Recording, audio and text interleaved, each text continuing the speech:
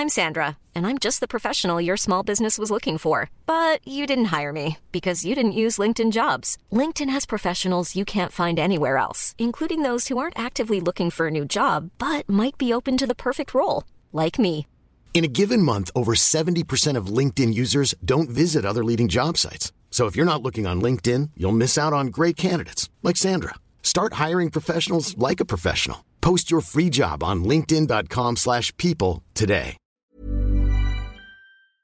Today we've got a great nuclear revenge story against a bully. We'll get to that in a bit, but first, why I couldn't forgive my husband. I was one of those people that like to rant, I love love on Instagram. I could even pass for the head of the awing association of the world. Love, to me, is the most important thing in the world. So when I found love in college, I wanted it to last for a lifetime. But something amid everything didn't tick all my boxes. But I love to agree that perfect love doesn't have to be perfect. The day my mom met Dave, she saw deeply into his soul, but I didn't like what she saw. 10 years later, I wish I listened to her words. Sunshine, if you want to keep shouting I love love, then look past this fine young man. He's not the man for you. I'd listened to my mom all my life. But when I stared right back into her soul after those words, I knew she didn't understand that Dave was the man for me, and there was no going back. Why shouldn't it be Dave?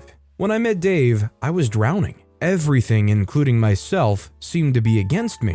My grades were dropping, and my life was a flip-flop. I never thought I would be heavily depressed at 20, but there was I in the midst of chaos and fear, hoping for someone to seek me out, to see me and rescue me. And Dave was that person who did. He was just an ordinary man whom I saw as extraordinary. At first, it wasn't love that I felt, but when he dropped pink sticky notes on my books to tell me I was the prettiest girl alive, when he picked me up on most cool, breezy evenings to go skiing, and took me from one resort center to another when I wasn't busy with schoolwork, and all that he did to win me over, it became love eventually. You know what they say about love turning ordinary lives into a fairy tale? That was what I felt. A fairy tale. That fairy tale was what I used another 10 years to protect. Of course, I knew Dave wasn't perfect, but I married him anyway. I knew he didn't have to be perfect to marry him, but I shouldn't have ignored the red flags. When we were in college, I knew I wasn't the only one Dave was seeing, but he made me feel like I was the main chick, and every other girl was a side piece to him. How hilarious. That was against my ethics, but Dave was a sweet man and he didn't rob it to my face that he went out with other girls. He called me his painkiller, and I felt special to have such a huge accolade from him. As far as I was concerned, I was ready to bend my rules for this man who treated me like a queen. What I didn't know was marriage tends to escalate bad habits. I didn't realize I had settled for less just because I felt no one could treat me better than Dave did. It became worse when we had Lisa and Liam. I begged Dave to stop, to change, anything but that lifestyle. Dave made it clear to me that he'd always been like that, and he doesn't see anything wrong in going out with other ladies occasionally. He wondered what changed. He said I didn't really care in the past. I didn't care because it used to be just you and I. But we have Lisa and Liam now, and they see everything. I told him one summer Tuesday when I couldn't take it anymore. It wasn't me who changed, it was he who began to rob everything on my face. Yes, Dave made it obvious that it wasn't only me who should have his attention and love. On the flip side, it wasn't just about the kids, it was also about me. I felt threatened by the other women in his life. I was gradually slipping right into the darkness I was in before Dave saved me in college. My friends once accused me of loving the wrong men. Even though they were right, I hated them for it. Steve was the man who drove me into darkness before Dave came along. When you talk about the devil, you talk about Steve. He was the first man I hooked up with in college, and trust me, I was really hooked. He was everything but sane. I didn't know how, but he got his way easily with ladies. He had access to highbrow words that could get a girl to drool for more. His 6 feet tall, slender body easily attracted comments like a tall glass of wine. And his skin is the definition of caramel and white. His hair is a perfect cut-in blonde, and the way his face, which houses his sharp pointed nose and his blue eyes, sits gallantly on his long neck, is the perfect deceit for a girl who wants to be deceived. I mean, Steve redefined beauty, and everything about him was simply giving. In the first few months of dating Steve, I felt everything was pretty cool for an ideal relationship. He made time out for me and he showed me off at every given opportunity, but I had to deal with comments like, "Oh, you're the new catch, enjoy," and I would naively say, "Sure, I would," with a wide grin on my face. I seemed to be the only one who didn't know Steve was every woman's catch. He was for everyone and no one in particular. When I noticed the harem of women around him, I became worried. I had thought my first love in college was going to be it, but I was wrong. It was easy for him to call those girls exes or the girls who were trying hard for him to notice them. When I looked back at how much I believed him, I wondered if there was anything like a love spell because I was definitely under a spell. With Steve, I managed to walk away. I knew I couldn't be with him and I accepted it. Everyone expected me to do the same with Dave, but I didn't. When I chose Dave, he wasn't that guy that gave off the possibility of having multiple women. He was always by my side. And I truly felt I hit a jackpot when he asked me to be his girl. And when I noticed I wasn't the only one he had, I was already in love with him. I should have left, but I didn't. Love became my perfect alibi. I didn't know why I settled, and it hurt that I did. I felt a perfect love doesn't have to be perfect. Unfortunately, I didn't even have a perfect love. I had almost no one to confide in because everyone I had didn't want me to marry Dave. I remember when my best friend Palmer told me that not every good guy is fit for one to marry, and that not all fairy tales should lead to forever. I smiled shyly, the way I like to smile when I know my mind is fixated on something. I didn't know what to do. I gullibly believed I was going to be Dave's painkiller for life. I hated the word painkiller. I couldn't blame myself for feeling so. Dave made me feel entirely special all through our dating period. He was a perfect gentleman, and no one could convince me that he wasn't the perfect man for me. When I looked back at how my life with Dave played out, I realized that I didn't have a healthy self-esteem. My mom saw that I wasn't choosing the right man and she tried to protect me. Eventually, my mom encouraged me to file for divorce, but her illusioned daughter believed in fairy tale endings. I did everything I could to put the home together, but I did it for the wrong man. Along the line, I recommended a therapist and a counselor for Dave and me. I thought that was going to bring equilibrium to our marriage. At first, Dave was all about it, but eventually he went back to the old ways. I was dazed when he encouraged me to take on other men too. I broke down in tears because I didn't sign up for an open marriage. Because I didn't want a divorce, I began to lose valuable relationships. My friends thought I'd lost my mind completely. They didn't understand why an American like me would want to stay glued to such a man as Dave. My excuses irritated them, and my excuses irritated me too. I took solace in the fact that Lisa and Liam's faces lit up whenever Dave was around. He wasn't the best dad, but he had a thing with the kids. He had a way of making Lisa chuckle and Liam jump about. They had a bond, and I didn't want to take that away. Although I wanted him to be more available for the kids, I still appreciated the little time he gave. Yes, I had to appreciate the father of my kids for making out time for his children. I hated to admit that I would eventually file for divorce, but Dave's negligence was the last straw that broke the camel's back. Aside from keeping numerous side pieces, he neglected the kids and me on numerous occasions. He worked hard but cared little about his family. The Dave I met liked to take good care of his own. He had such a huge sense of responsibility, and it hurt so much that he allowed other women to take that part of him away. His attention was everywhere but his home. I had the desire to protect Lisa and Liam from the agony I went through when my parents got divorced. I kept making excuses for badly behaved men because I looked for a father figure in the men I dated so badly. I didn't want that for Lisa, and I wanted to protect Liam, so when everything fell apart, I was in so much agony and pain. Sadly, that desire was short-lived when Liam died in my arms when Dave was out on one of his numerous escapades. I realized that the best protection was to have filed for a divorce a long time ago. I was filled with so much resentment and hatred. I hated the day Dave walked into my life, and I hated much more that I allowed him to save me. I should have drowned in my darkness because I couldn't bear the pain of losing Liam.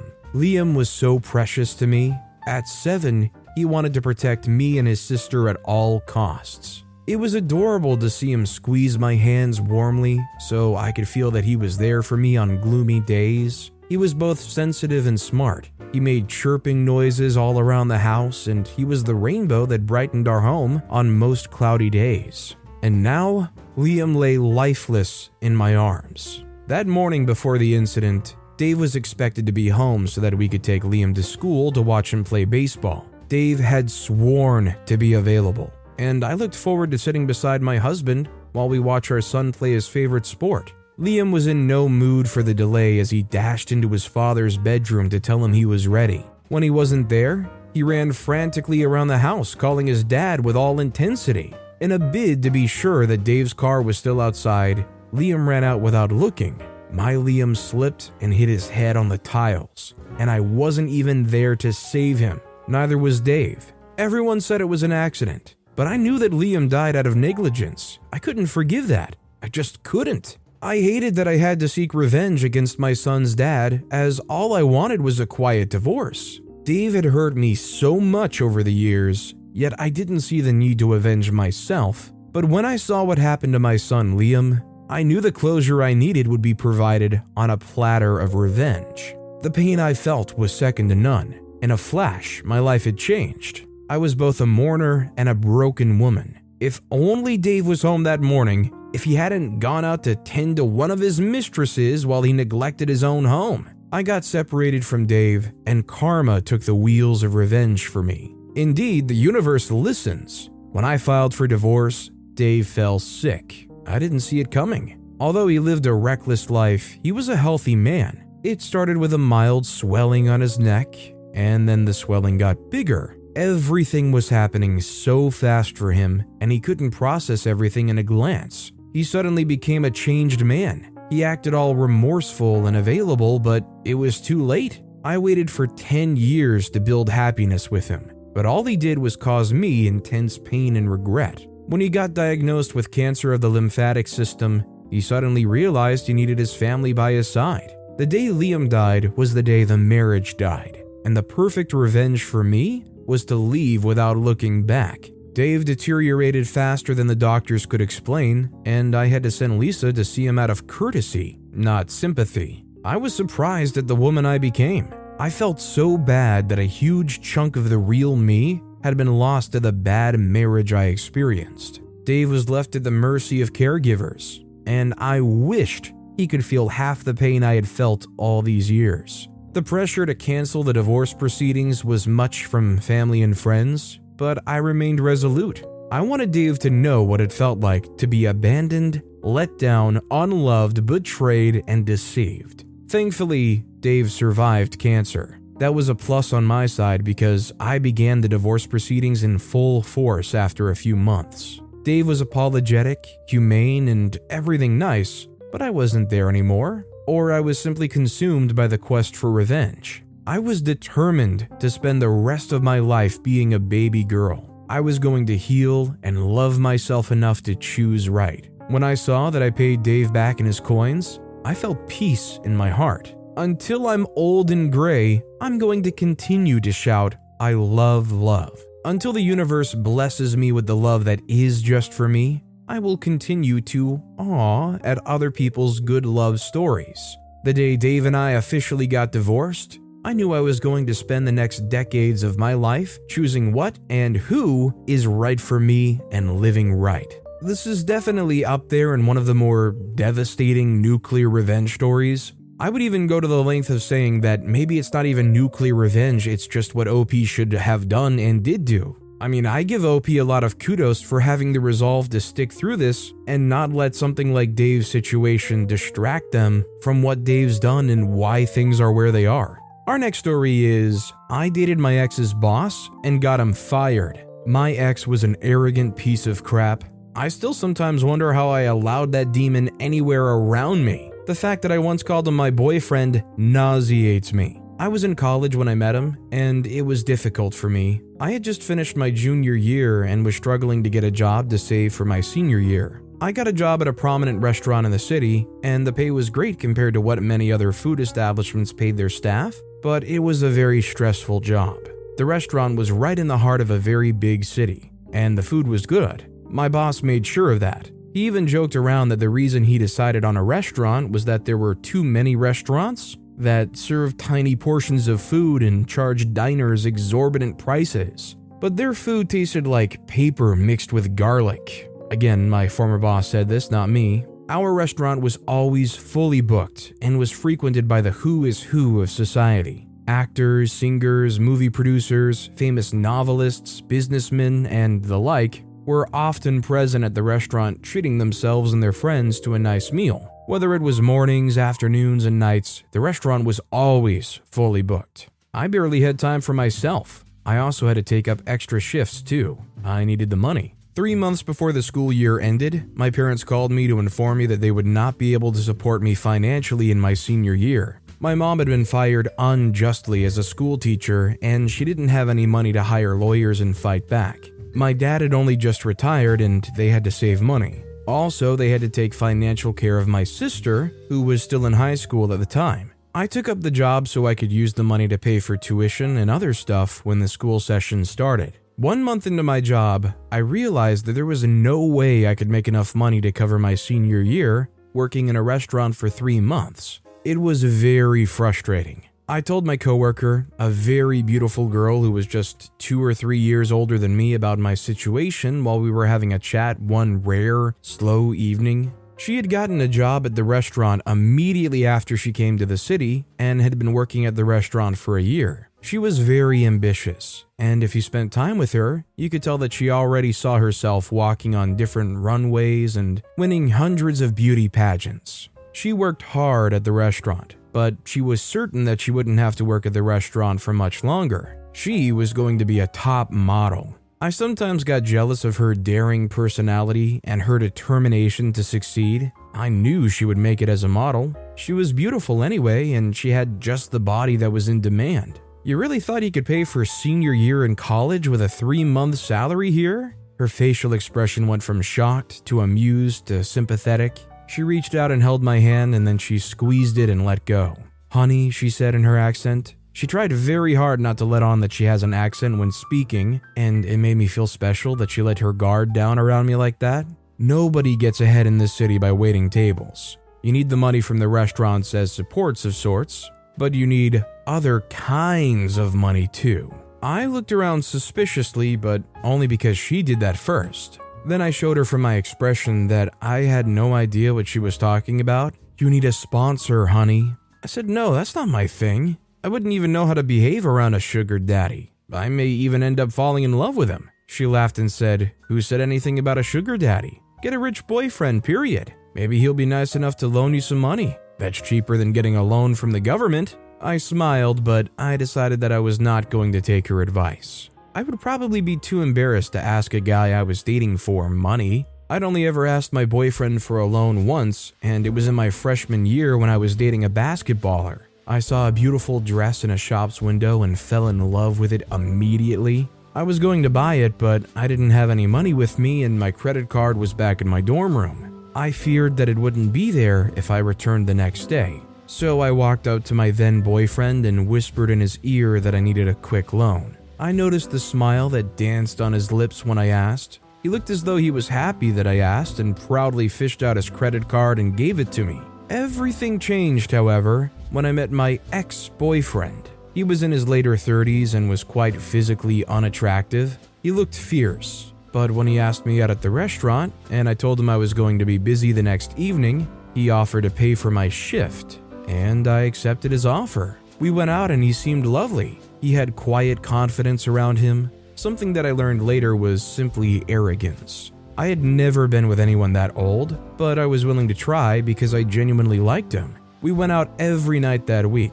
He worked for a popular actor as his manager. The actor seemed to pay him well because he had a lot of money and was also well connected in society. He hardly had time to see me the week after, and I didn't like that. He didn't either, so he asked me to move in with him. I protested that we had just met, but he kissed me and said, "I'll have the driver arrange for them to move your things." I thought it was weird that he just said that with a note of finality, but I also thought it was romantic. So at the end of that week, I moved into his apartment, which was in the middle of the city. I enjoyed living with him in the first week. Perhaps this was because he wasn't at home in the first week.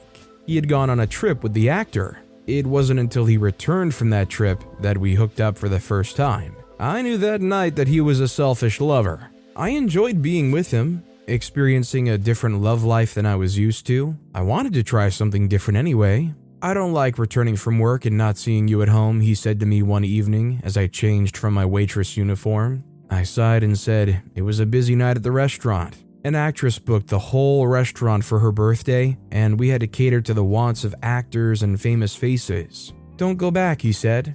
"Just stay here and paint. You paint, don't you?" I nodded and resigned the next day. Having my ex make these decisions for me didn't bother me at all. I'd been making the important decisions all my life, carefully examining how every decision might affect me. I liked that with him. I could be very reckless. With time, it became easier to ask my ex for a loan. He gladly obliged and told me it wasn't a loan. "I'm giving it to you," he said when I thanked him for the loan. "It's a gift," he said and kissed me on the cheek. I resumed my senior year and still lived with him. My aunt had a house on campus since she was a staff member. I stayed with her on weekdays, but on weekends, I left for my ex's apartment in the city. My ex soon bought me a car, and life was good. Except for his continuous absence and angry outbursts sometimes that I chose not to pay attention to. I made excuses for him. He was probably stressed working with many famous people. After graduation,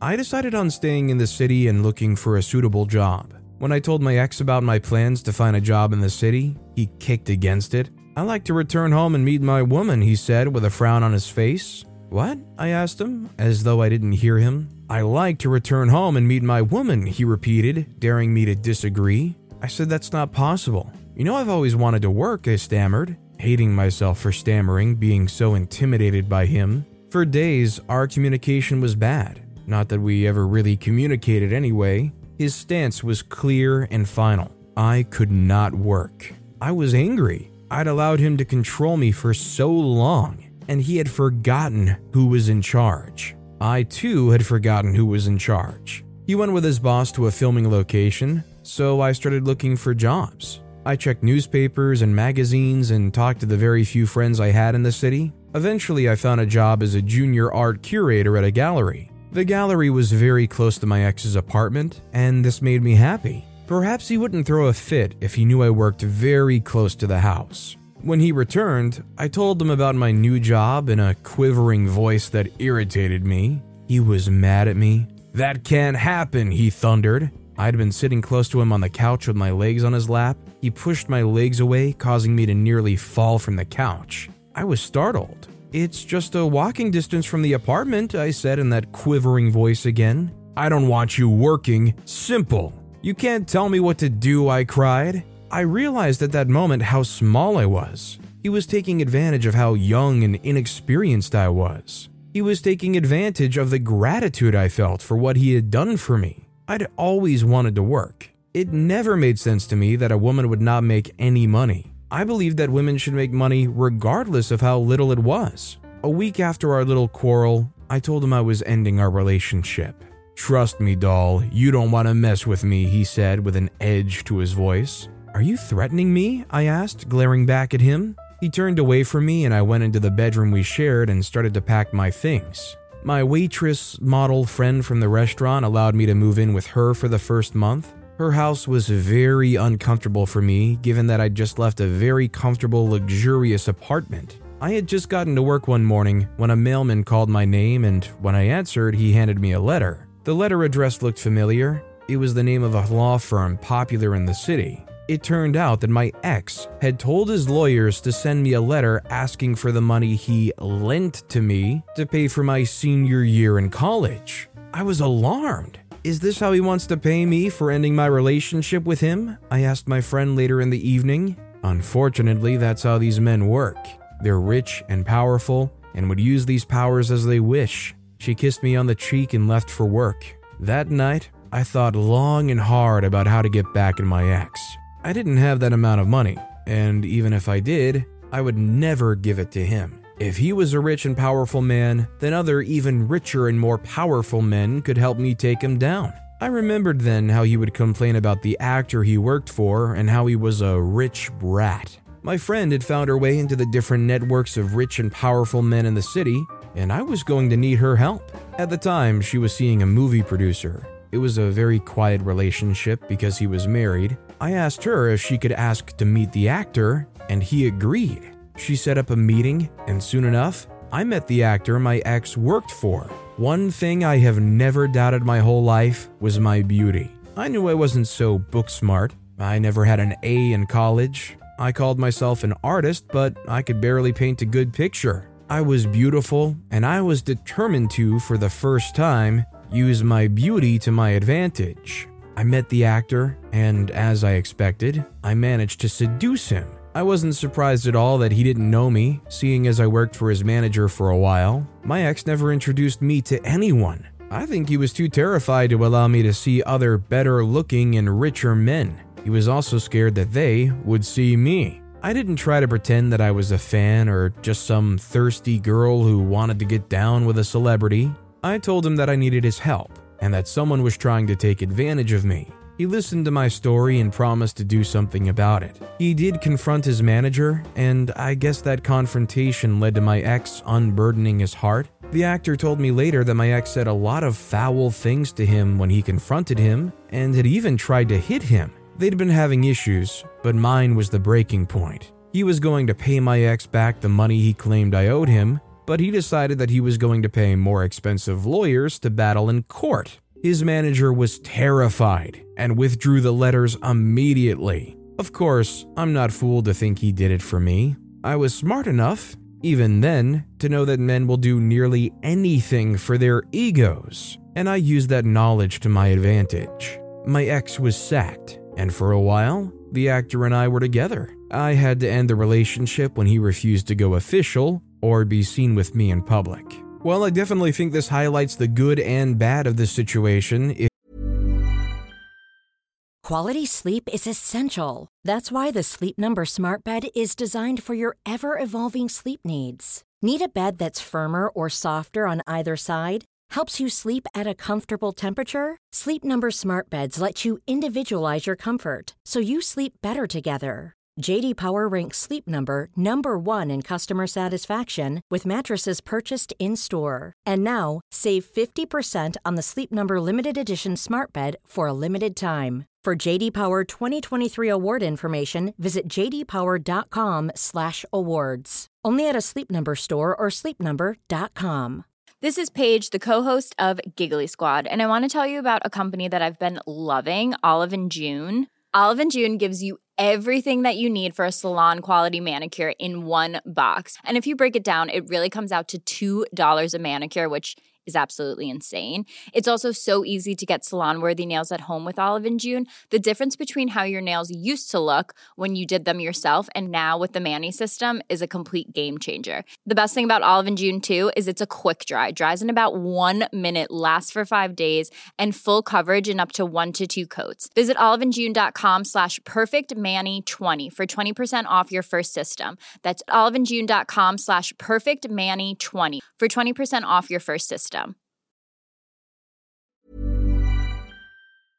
Storytime is sponsored by BetterHelp. Nearly everyone at some point in their life will struggle with their mental health, whether that's something stressful at work, in a personal relationship, or something else. I know that I really struggled with anxiety in my early 20s, and therapy was a massive help for me. That's why I'm a massive fan of therapy and today's sponsor, BetterHelp. If there is anything in your life, big or small, that is negatively affecting you, get it off your chest with BetterHelp.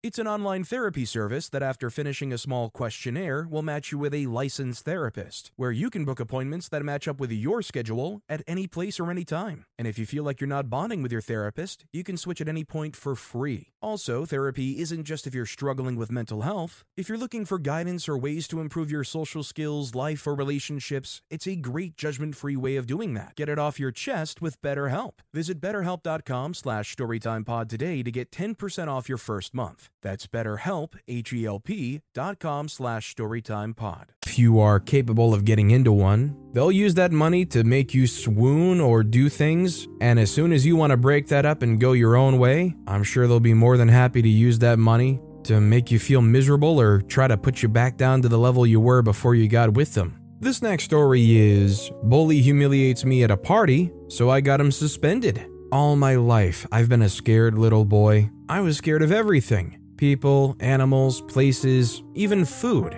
Not all types of food though, just the ones I'm allergic to, like pineapple and sesame. People say it's wise to have a healthy dose of fear, but I can't really tell if my dose of fear is actually healthy. Sometimes when I was 9, I listened to a podcast from a doomsday preacher, and I was convinced that the world was going to end on a certain date. I can't really remember the date right now, but because of that, I made sure to spend all the money I was saving for a new pair of Heelys on junk food and arcades, then told my parents goodbye one last time. The next day, to my surprise, nothing happened. Well, except for the fact that I woke up with a bad stomach ache and no savings. I say all this to show that I had lots of fears in my life, but the one thing I feared above all was public humiliation.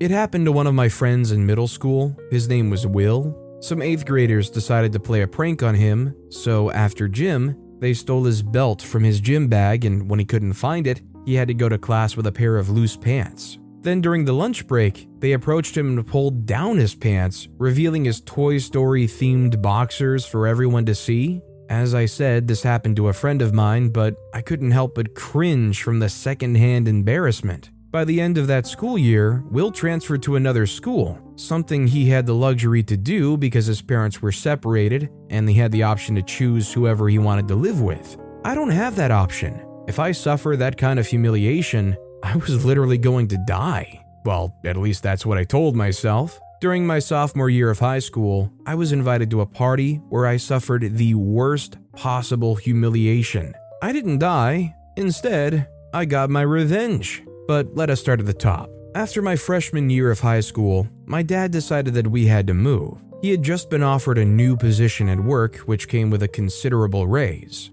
But that catch was that he was going to have to uproot his life from New York and move all the way to California. This was a hard decision for the family because our whole lives were in New York. Mom and Dad were both born there. Their parents lived there. Mom had a small clinic where she worked as a dermatologist, and all my and my older brother James's friends were there. But Mom decided that it was a good idea to go. She explained that Dad's career was really important to the running of the household, and since she could practice anywhere, it wasn't really a big deal. Besides, living in LA was way cheaper than in New York, so James and I could finally get separate rooms. During the summer holiday, we moved to our new apartment. It was nice and spacious as expected, and there was a basketball court a few blocks away, which James got really excited because he plays basketball for our previous high school. A few days after we moved in, we got settled and even made some new friends in the neighborhood. Less than a month later, we resumed school for the new session. On the first day,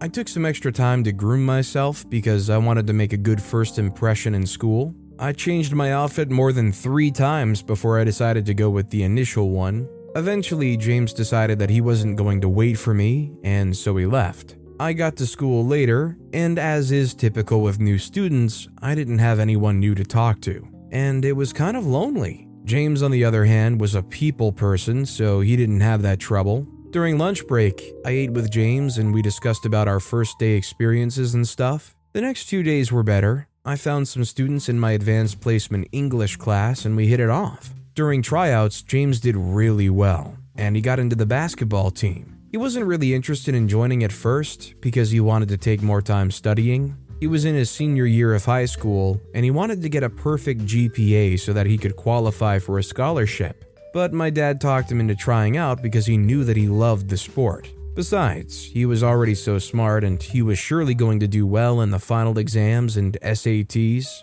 A few weeks after we resumed, I went to join my friends from AP English in the cafeteria. We were having a discussion about one of the books we had to read for a class, and we got so immersed in it that I didn't notice that someone was behind me. Eventually, someone tapped my shoulder and the discussion stopped. It was a guy I had seen in the hallway once or twice. He was also a sophomore, but he had the physical appearance of a senior. Behind him were 2 other guys, and they had mischievous grins on their faces. I just knew that they weren't up to any good. The huge guy introduced himself as Max. I tried to introduce myself, but he waved me off and picked up my turkey sandwich. I told him firmly that it was mine and he wasn't allowed to eat it, and he threw me a surprised look, as though he couldn't imagine that I was standing up to him. Well, sitting down. One of my AP English friends, Jordan, told me to just give it up, but I didn't listen. I never got bullied in my former school, and I wasn't about to bow my head and let some jerk do as he pleases at my expense.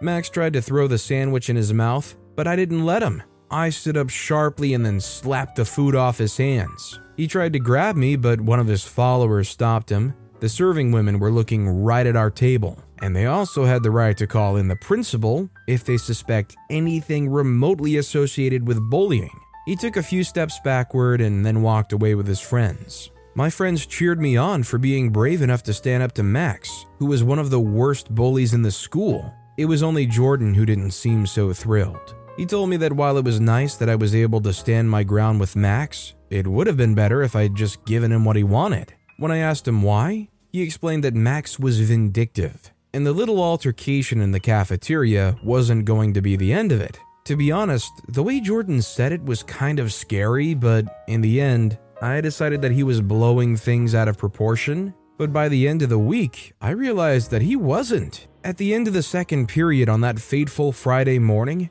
I hurried out of class to get to the restroom. I really had to pee, and because of this, I didn't notice that I was being followed. As soon as I walked into a toilet stall, two guys walked in after me. They grabbed my neck and pushed my face inside the toilet. I tried to push back, but they weren't done with me. While one of the guys held my head in the toilet, the other guy sprayed my face with some kind of hose. I'm not sure because I couldn't turn around to look at him. I couldn't tell how long I was in the toilet for, but I was sure I was going to drown. It felt like I was being waterboarded.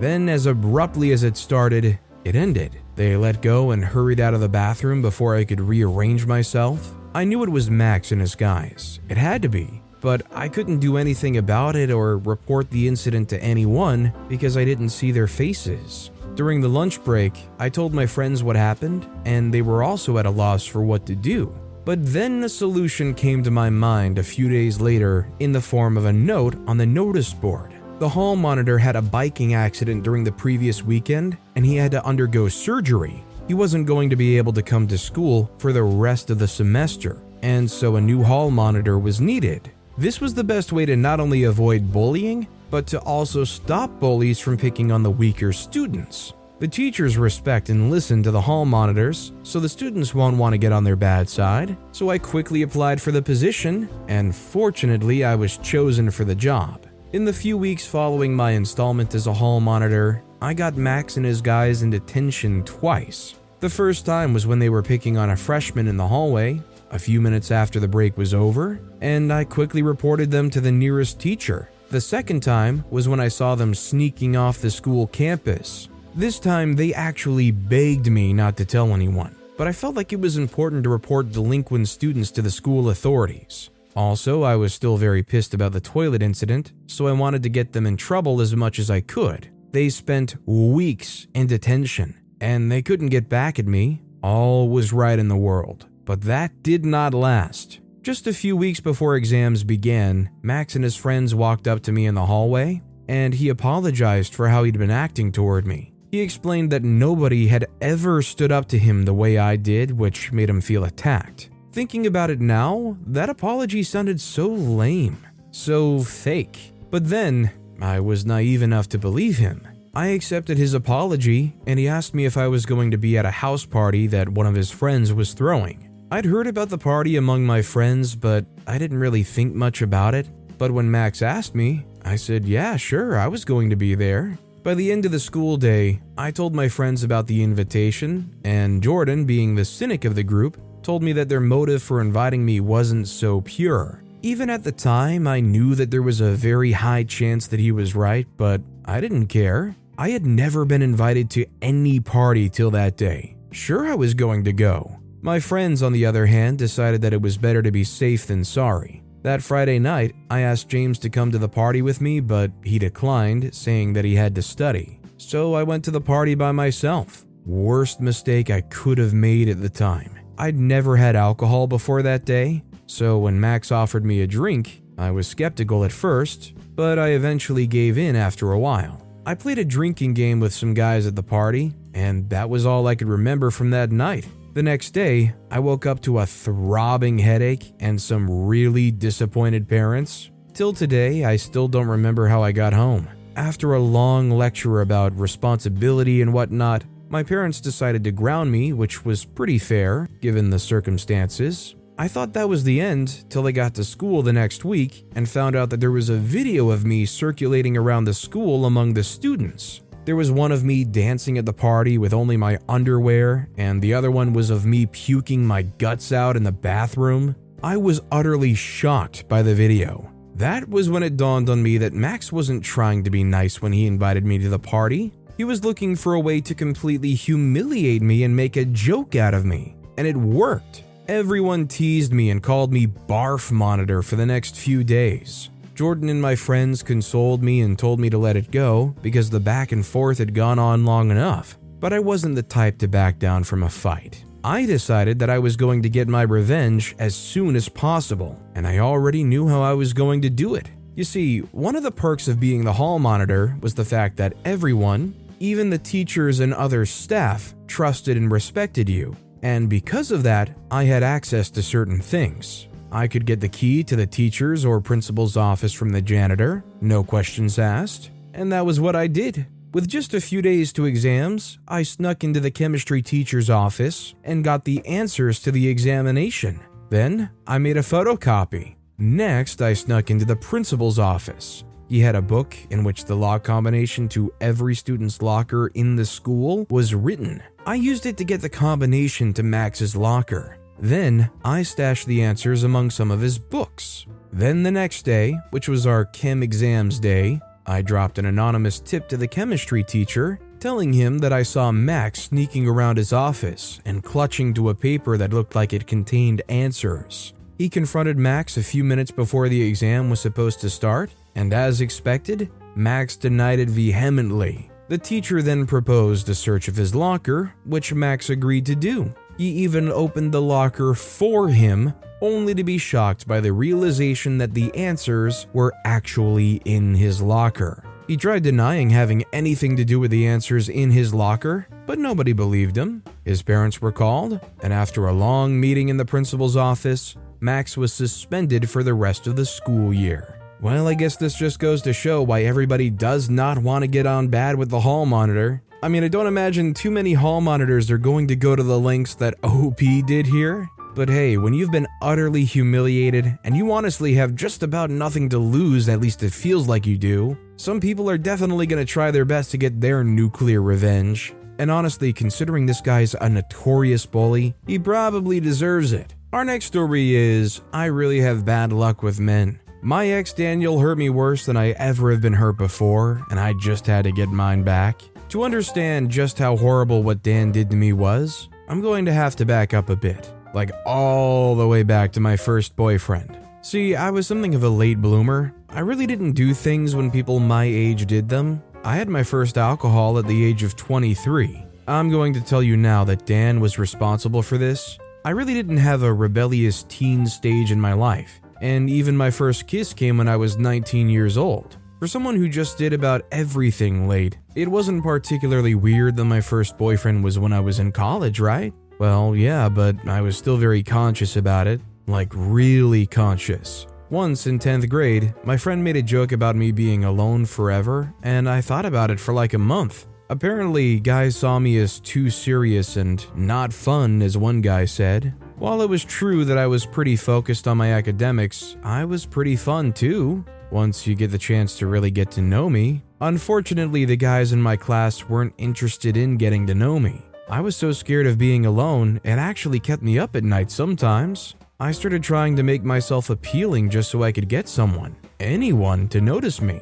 Now, I'm not exactly the most self-confident person, but I'm not unattractive, and I know this. So as some time continued to pass with very little interest from boys, I started to get a little desperate, too. Me trying to put myself out there and openly flirt with guys didn't really help me get a boyfriend at all. I either creeped them out or sent the wrong signal and got approached by creeps. Eventually, I just gave up on the whole struggle and accepted that it was going to take some time before I found someone who wanted me. In my freshman year of college, I met that person, or at least so it seemed. His name was Barry Allen. I know that sounds very similar to the name of a particular speedster. Barry and I met at a party. I had gone after my roommate had told me that if I stayed in any longer, I'd turn into a ghoul. It was Barry who walked up to me first. Of course, I was flattered that someone was talking to me, but I really didn't put much thought into it working out. I was there as the designated sober friend whose main mission was to prevent my roommate from doing anything stupid,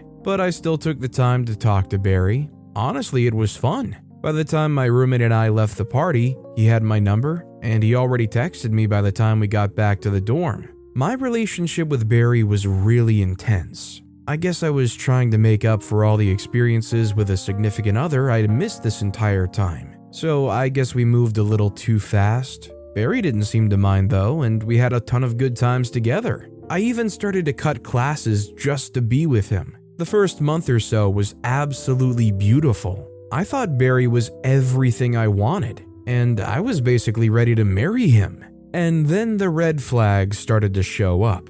At first, it was the fact that he was always going somewhere and never really seemed to have a good explanation to where he was going and what he was going to do. At first, I tried to convince myself that I was just being paranoid and he had a life outside of being with me, but then I saw him on a date with another woman. I didn't hear about it. I didn't receive photos from a friend who also happened to be in the same restaurant. I saw it with my own eyes. Of course, I made a scene. I actually may still be banned from that restaurant, and I stormed out with tears running down my cheeks and my heart in shatters. For days he apologized and basically stalked me trying to get me back, and somehow it worked. I got back with him.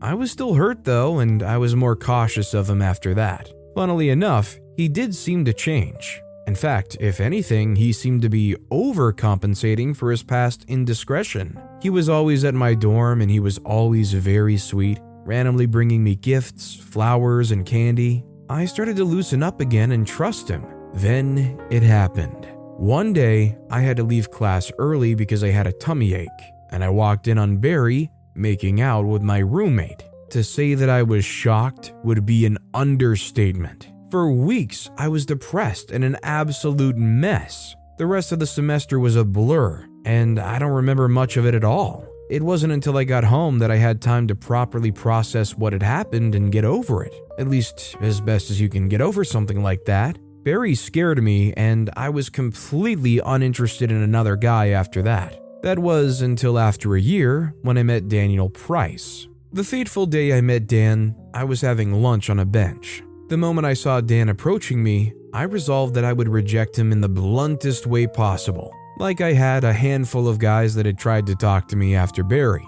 However, there was one thing that I did not anticipate: Dan's smile. When he smiled, the words in my mouth got all jumbled up and all I could really do was stare. He had told me that he noticed me on campus a few times, but hadn't really had the guts to talk to me till then. He sat down beside me and also pulled out his lunch. For the next 15 minutes, we did nothing but eat. Perhaps it was because of how subtle he was, or perhaps it was his annoyingly enchanting smile, but when he started to talk to me and ask questions, I responded. I hated the fact that I was already starting to like him, but it also felt really good. Soon it was time to get back to class, so I told him I had to go. When he asked for my number, I told him to hope he saw me on campus again, and I left. I instantly regretted not giving him my number, and I almost ran back to give him. I almost. However, I was still very hurt about what had happened between Barry and I, and the last thing I wanted was to get hurt again. With any luck, I would never see Dan again, and I would go the rest of my life living happily. That was what I said to myself, but then the next day I went back to the same bench to eat lunch again. He didn't show up, but I wasn't deterred. I was prepared to have lunch on that bench for as long as it took till I got to see Dan again. On the fourth day, he showed up.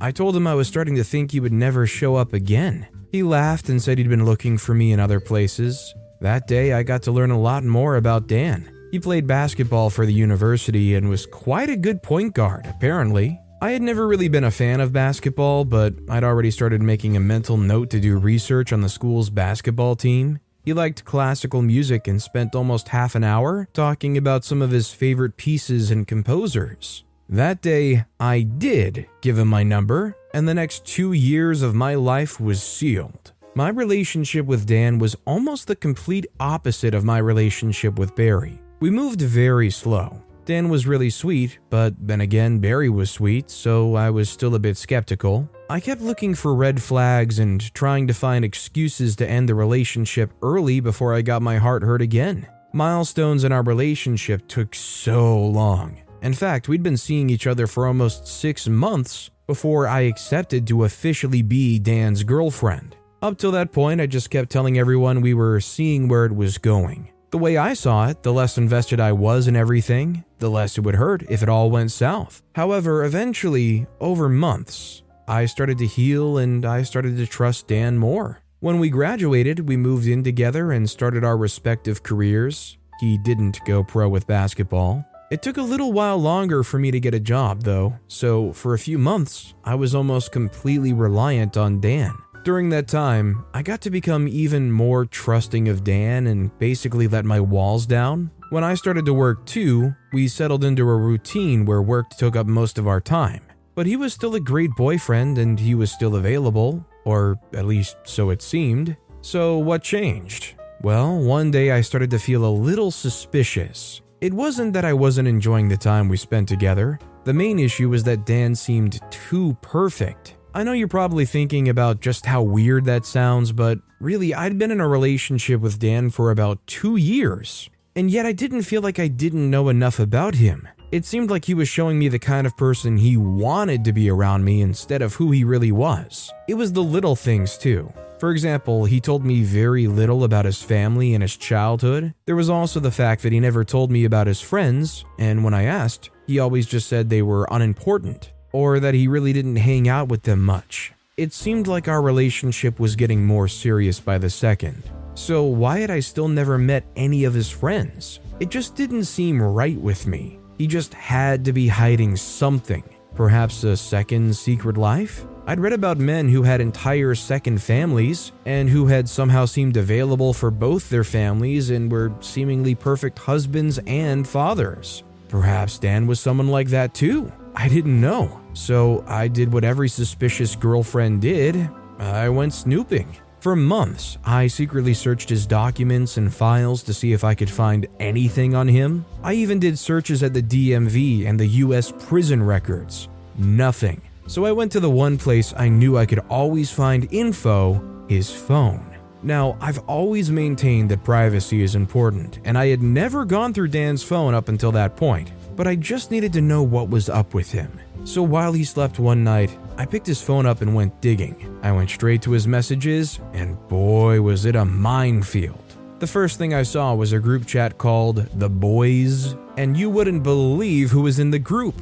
Barry. That's right, my ex-boyfriend was seemingly best pals with my new boyfriend, and I had no idea. That doesn't seem so bad though, right? Well, true, but when I went through their chat, I was horrified. Apparently, Dan had started dating me as a dare by Barry. Barry had claimed that I was damaged goods, and Dan had said that he could get me anyways. So the last almost 2 years of my life, I'd been with someone who only saw me as a conquest. What was worse? Dan was planning to break up with me on our 2-year anniversary. The boys joked about it, and Barry even asked for a video. Pain, sorrow, heartache, and anger welled up inside me. Just when I started to think I could trust someone again, this happens. Absolutely shattered as I was, I decided that this wouldn't break me completely, so I carried on dating Dan, but I also started to scheme. Now, Dan liked to send me inappropriate photos when I was out alone or with friends to motivate me to come home, so I compiled a few of them, and 3 days to our anniversary,